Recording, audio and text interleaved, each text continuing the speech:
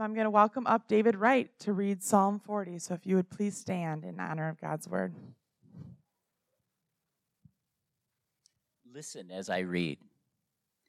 I waited patiently for the Lord. He inclined to me and heard my cry. He drew me up from the pit of destruction, out of the miry bog, and set my feet upon the rock, making my steps secure. He put a new song in my mouth, a song of praise to our God. Many will see and fear and put their trust in the Lord. Blessed is the man who makes the Lord his trust, who does not turn to the proud, to those who go astray after a lie. You have multiplied, O Lord my God, your wondrous deeds and your thoughts towards us.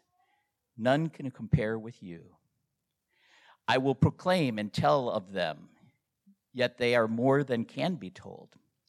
In sacrifice and offerings you have not delighted, but you have given me an open ear. Burnt offerings and sin offerings you have not required. Then I said, Behold, I have come. In the scroll of the book it is written of me. I will delight to do your will, O my God. Your law is within my heart. I have told the glad news of deliverance in the great congregation. Behold, I have not restrained my lips, as you know, O Lord. I have not hidden your deliverance within my heart. I have spoken of your faithfulness and your salvation. I have not concealed your steadfast love and your faithfulness from the great congregation. As for you, O Lord, I will not restrain your mercies from me. Your steadfast love and your faithfulness will ever preserve me. For evils have encompassed me beyond number. My iniquities have overtaken me, and I cannot see. They are more than the hairs of my head. My heart fails me. Be pleased, O Lord, to deliver me. O Lord, make haste to help me.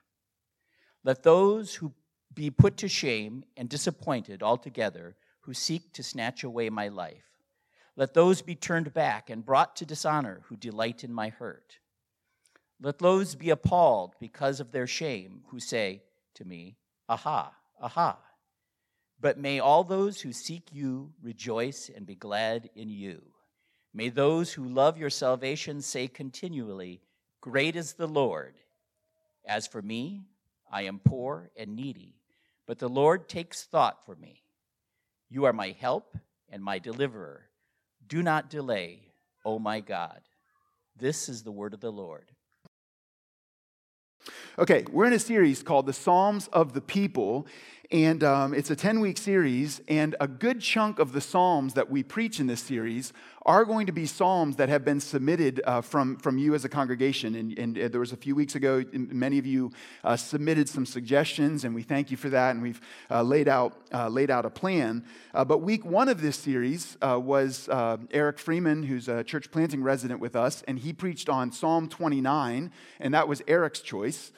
Second week, I preached last week was Psalm 33, and that was my choice.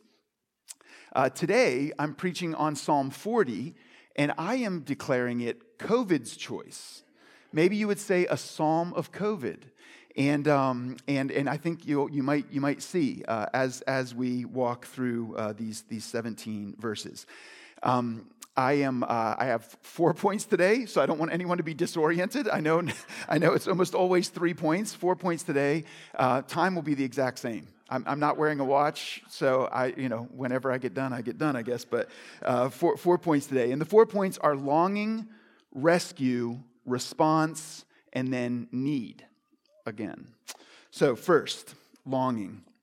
Psalm 40 verse 1 starts right off with this phrase, I waited patiently for the Lord. Waiting. My natural instinct says, who likes waiting?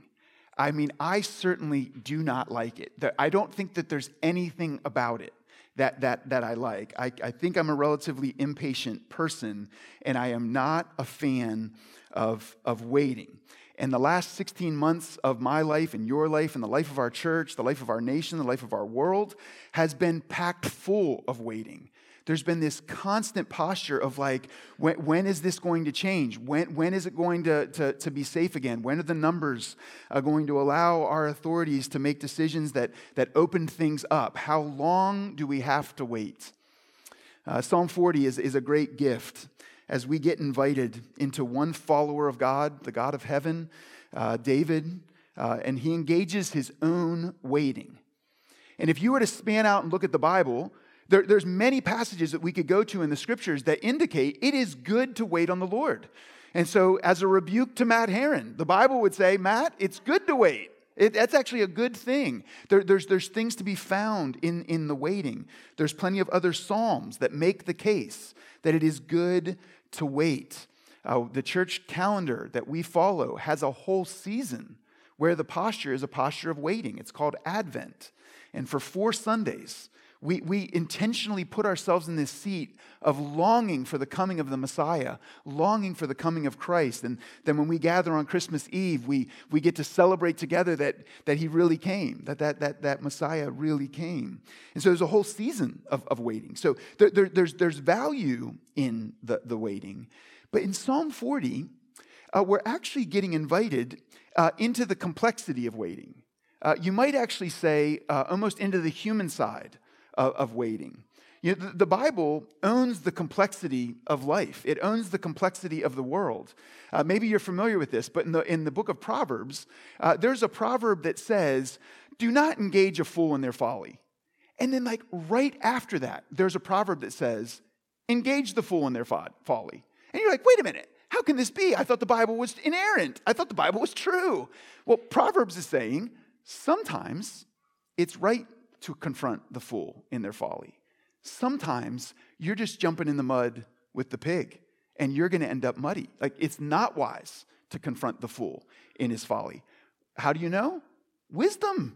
That's the book of Proverbs is about wisdom, and it's owning the fact that life is complicated. Well, as you think about this issue of waiting, like it's complicated. There's some theological things that we know about the character and person of God that inform the way that we should wait. But then there's also this reality that we're people. We're human beings with emotions and experiences. And waiting has a burden to it, a heaviness to it. When you look at verse 1, I know that we might not all have the same version, but in the ESV, which is the version that's the chair Bible and that we read for our response or for our scripture reading, verse 1 says, I waited patiently for the Lord. And honestly, it's a little too soft. There is more going on here than our English, than the ESV is reflecting. Verse 1 in the Hebrew actually begins with 2 Hebrew verbs. It's like the same verb repeated. David starts off Psalm 40 by basically saying, waiting, I waited. Waiting, I waited. It's the same verb twice. The word patient is not in the Hebrew at all. The word patiently is not in the Hebrew at all. It's added as an effort to give us a sense of the psalmist's situation. It's like waited patiently, waited, waiting, I waited. The translators are trying to say it was a long time. But in the Hebrew, it's like double. It's waiting, I waited. And this language, I waited patiently for the Lord, I don't know how it strikes you, but it seems like it might be a little too weak. Derek Kidner, the great British Anglican Old Testament scholar, he said, I waited patiently is too placid for the intensity of these opening words. Another commentator said that the double use of wait probably emphasizes the exclusivity of waiting. All I did was wait because everything else was taken from me. That's the gist of that first phrase. And can anyone say COVID, right? All I did was wait because everything else was taken from me. Everything else was pulled away. All I did was wait. There is more desperation here, more longing here, more passion than the phrase, I waited patiently, reflects. In other words, the psalmist is not just leaning back in his comfortable chair, eating popcorn, saying, I waited patiently for the Lord. No, he's saying, waiting, I waited. It's more like he's pacing the floor. He's crying out to God. Another Old Testament scholar says that the psalmist is praying with yearning and anxiety. And he said that that Hebrew word for waiting has the sense of anxiety built right into it. The psalmist is being honest before God. He is saying, I am anxious here. I am tied up in knots. I'm not sure what to do. Everything has been taken from me. The psalmist is working in pretty blunt terms. He's basically saying, I've endured excruciating season. It's been very, very hard, in which I could do nothing but wait. I kept going to God. I went to God.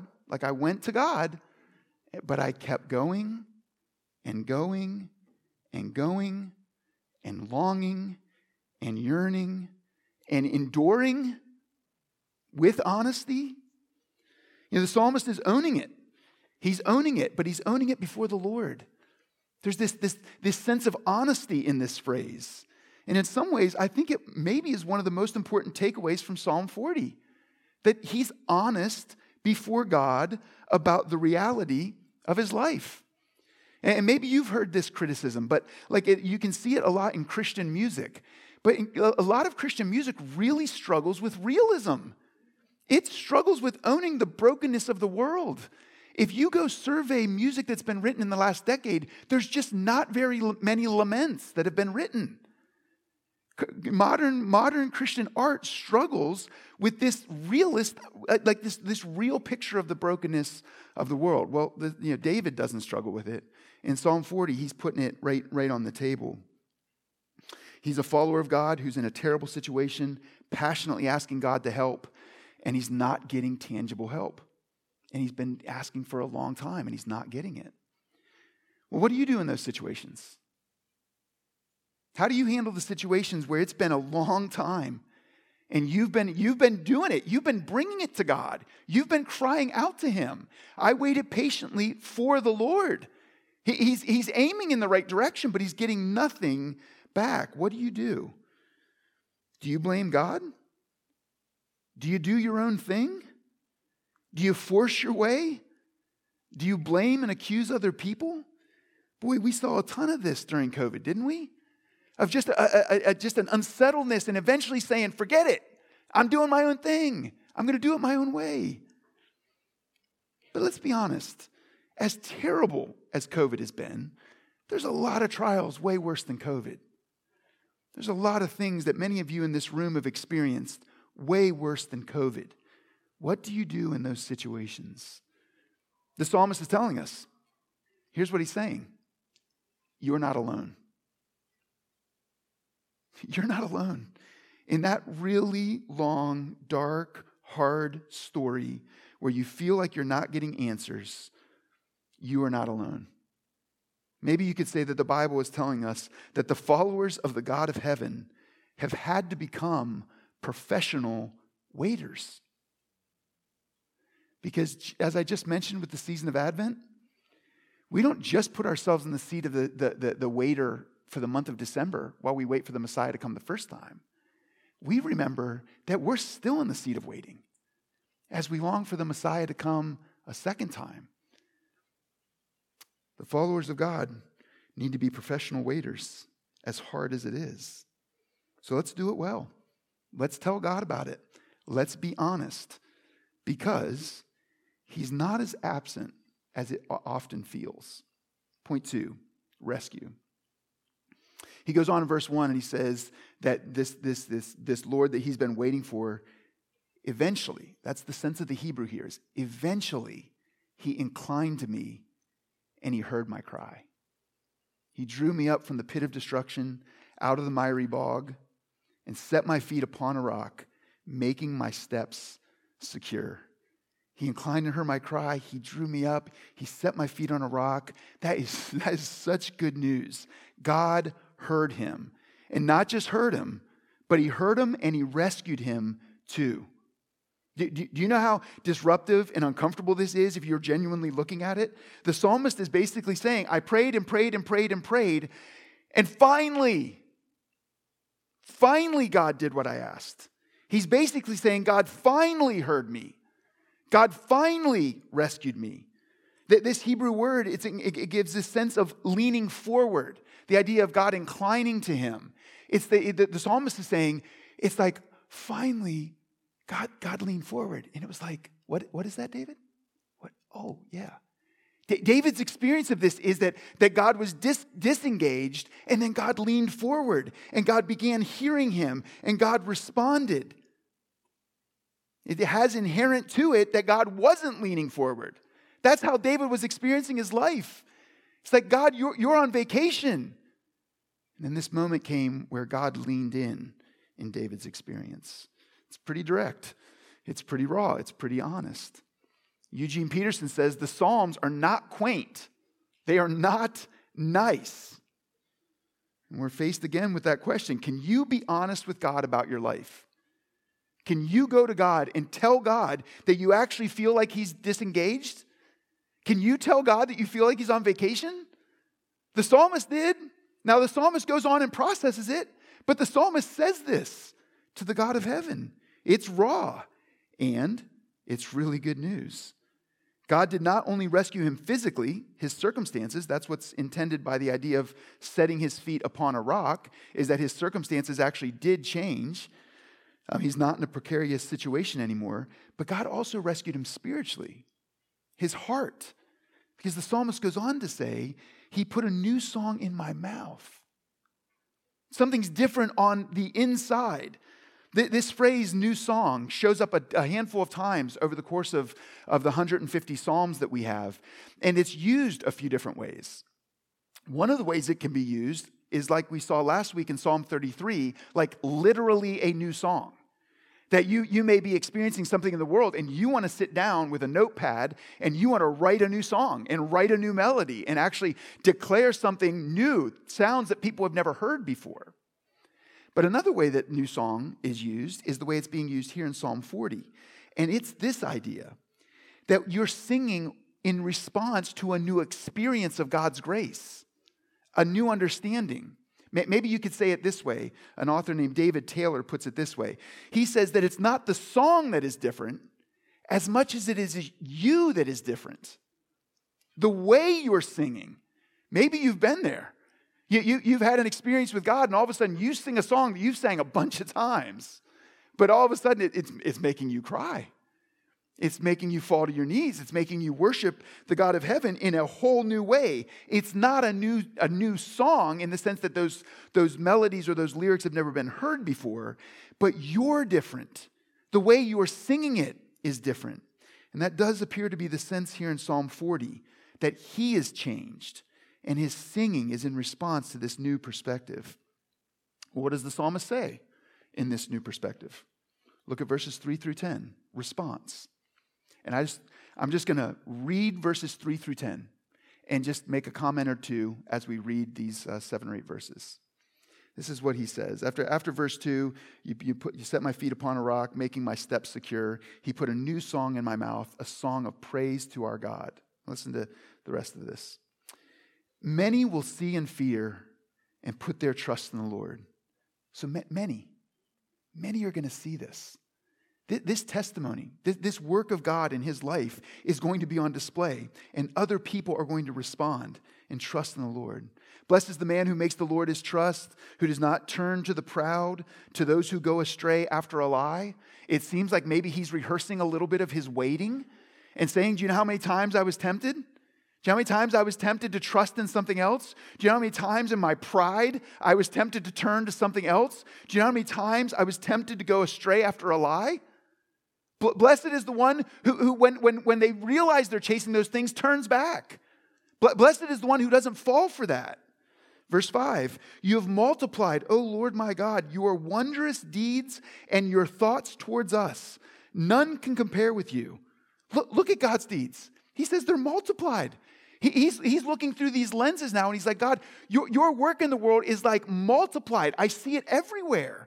I see your sovereign hand. Your works, your deeds, your thoughts towards us. He says, I'll proclaim them. I'll tell of them. Yet they are more than can be told.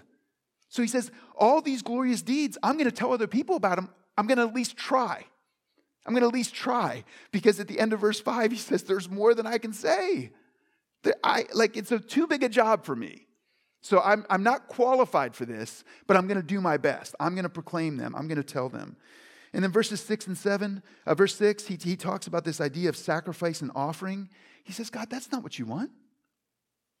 You're not saying, what was your church attendance? He's not saying, how big was the gift that you gave?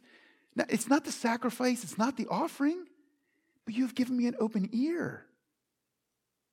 We read from Romans 5 here just a little bit ago from the Message, where it's like I throw my doors open to God only to realize that God's already thrown his doors open to me. He says it's not about this performance. It's not about doing all of these things for you. God's goodness is not something we can earn. It's not something that we deserve. You can't do enough. Burnt offering and sin offering, you've not required that. That's not the point. It's that God actually sees you and he hears you, that he's already thrown his doors open to you and he welcomes you. He woos you. He invites you. Verse 7, then I said, behold, I have come in the scroll of the book, it is written of me. I delight to do your will, O my God. Your law is within my heart. Look at that order. He says it's not what you do. It's God's grace towards me. But then what's his response to it?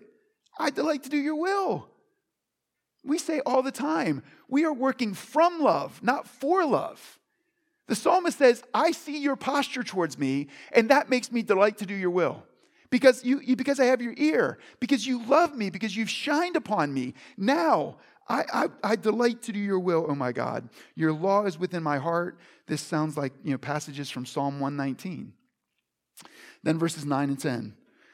I have told the glad news of deliverance in the great congregation. Behold, I have not restrained my lips, as you know, O Lord.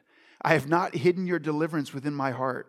I have spoken of your faithfulness and your salvation. I have not concealed your steadfast love and your faithfulness from the great congregation. He is sharing it with people, but he is specifically sharing it with the great congregation, with the people of God, his fellow worshipers, and he is letting them know the whole story. You see this many times in the Bible. When God comes in and changes a life, all of a sudden they're able to talk about their brokenness without shame. They're able to talk about their failure without shame. And they can just lay it all on the table. And they can go before the people of God. And you've heard it in the waters of this baptistry. You've heard people do it right in this room, of just laying their whole story out. And they do it in the whole congregation, in the great congregation. And they tell the story. And the story is not a story of their faithfulness. The story is the story of God's faithfulness. And the psalmist says, I'm going to share it. I'm going to tell them the whole story. I'm going to say, look, guys, I was tempted with these lies. I was tempted to do it in my own power. I was tempted to turn from the God of heaven. I was tempted to trust in something else. But God's faithfulness to me carried me through it. In Psalm 116, in the Message, this is verses 12 through 14. And I think that Eugene Peterson is the translator for Psalm for the Message, and in Psalm 116 verses 12 through 14, I think he captures the chunk that we just read from Psalm 40 in just a couple verses. Listen to Psalm 116 verses 12 through 14 from the Message. What can I give back to God for the blessings he's poured out on me? I'll lift high the cup of salvation, a toast to God. I'll pray in the name of God. I'll complete what I promised God I'd do, and I'll do it together with his people. It sure seems to me that the psalmist is starting off by saying, this isn't a transaction. It's not like God gives me this stuff and then it's like I try to earn it. No, it's just grace upon me. And as I've received that grace and been blown away by it, it changes the way I see the world. And now I've got these vows, these promises, this life, this desire to follow the will of God. I'll complete what I promised God I'd do, and I'll do it together with his people. But it's not payback. It'll never work. What do you think you've received? You'll never be able to pay it back. It doesn't work like that. That's his response. And then part of the reason why I'm having a fourth point is because a fourth point at Sojourn is disruptive.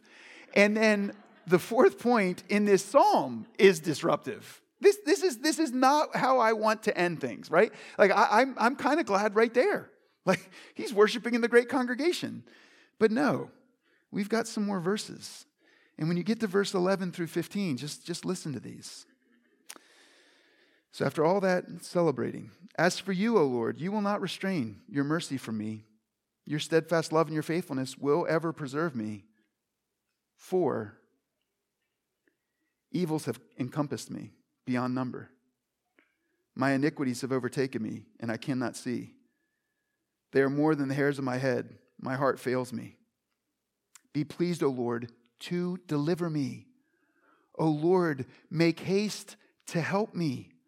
Let those be put to shame and disappointed altogether who seek to snatch away my life. Let those be turned back and brought to dishonor who delight in my hurt. Let those be appalled because of their shame who say to me, aha, aha.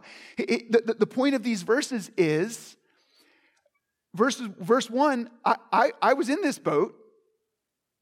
Verse 1b, you heard me finally. Finally, you heard me. Finally, you rescued me. And I am on cloud 9 about it. And I'm telling everybody about it. And it's such good news.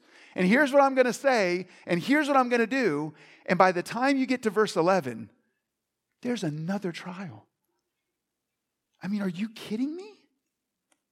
He just found rescue. He was just lifted from the pit of destruction, from the miry clay. This is one of the reasons why I see Psalm 40 as a psalm of COVID. An Old Testament scholar named Walter Brueggemann, he categorizes Psalm 40 as a psalm of disorientation. Can I get an amen? COVID, a season of disorientation. Can you relate to this? One trial ends, and just as you start to breathe, another trial hits. Maybe the trial starts before the first one even gets done. Maybe you're in a trial that has never ended in the first place. It just goes on and on. Doesn't it make you want to cry out, how long, O Lord? You know, Psalm 40 doesn't say the words, how long. Other psalms say how long. But Psalm 40 sure gives you the sentiment of how long. How long? How long is this going to be the cycle? How long is it going to be trial after trial after trial? How long are these trials going to last? It's a shared example here is COVID. We waited and waited, we longed and yearned, and with anxiety, a lot of these days, with anxiety. It has been so hard. We have fought to trust God. We have been tempted to trust in other things. We have been tempted to chase after lies. We've tried to proclaim His good deeds even while we struggled under the state guidelines. Now, finally, the Lord is inclined and heard our cry and lifted us out of the global pandemic. On June 22nd, after 466 days, there will be no more COVID restrictions. That is such good news. But let me ask you, what do you think is next? What lies in the future? What lies in the near future? Boy, here's the hard news. The hard news is we do not know. It may be a season of joy and rest and comfort. And we had my daughter's graduation party at our house yesterday, and the sun was shining, and our friends were there, and it was just an incredible time. And part of me just wants to think the whole summer is going to be like that. Like it's just, we endured COVID, and now we're going to get at least 3 months of just goodness, just everything good. It might be a season of joy and rest and comfort, or it might be another trial. See, the world is broken. The world is not as it should be.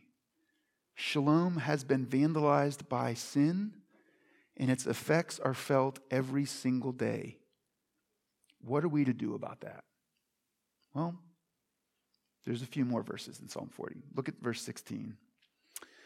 But may all who seek you rejoice and be glad in you.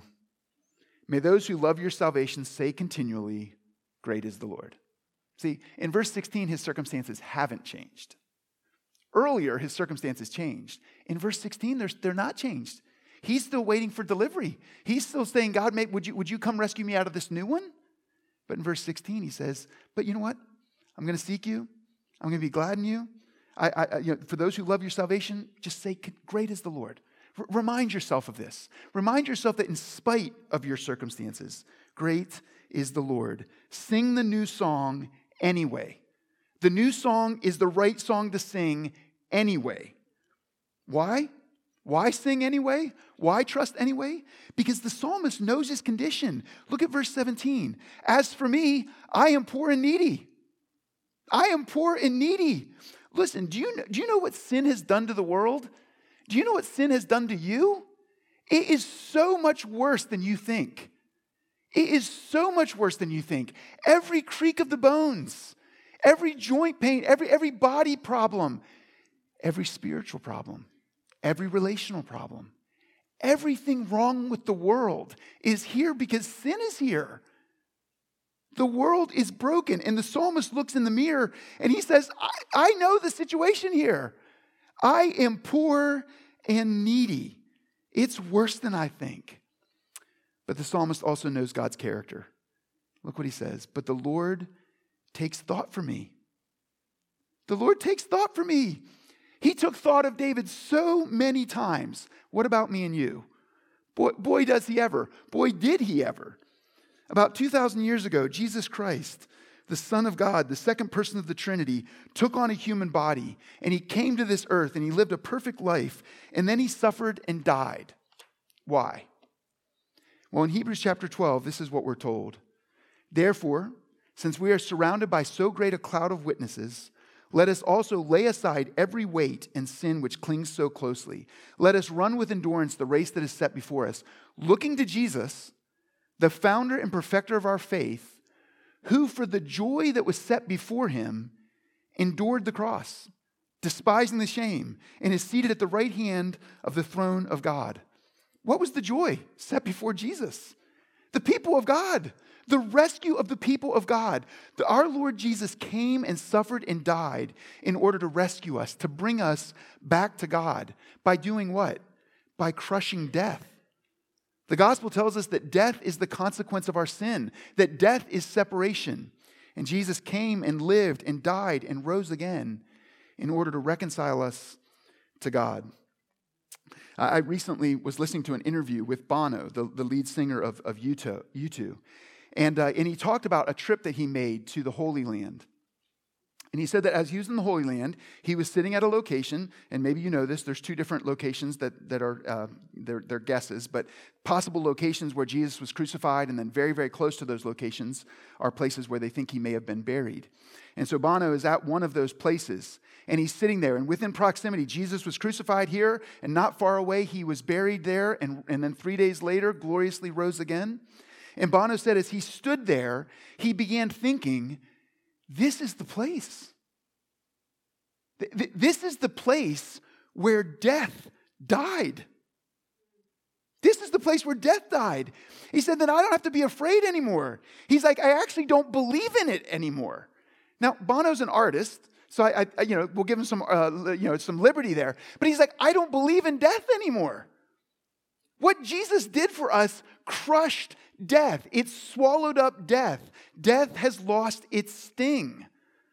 You see what Bono's saying? He's saying if that's true, if death has died, then I don't have to be afraid of what's around the next corner. Because death, the only enemy that can really hurt me, has already been defeated. My trials still hurt. I still long for them to end. I still long for the suffering to end. But I know where this story is going. So whether I'm entering a trial or coming out of a trial, in the middle of one trial, or in the middle of two trials, or in the middle of three trials, I don't have to be afraid because death has already died. David, as for me, I am poor and needy, but the Lord takes thought for me. In 2021, we could say, as for us, we are poor and needy, but the Lord has taken thought of us in the only way that really matters, and he's soon coming back to make all things new. Let's sing a new song, even while we wait. Let's pray. God, thank you for this psalm, packed so full with so much stuff to consider. But God, would you maybe just help us to hold on to the rhythms here?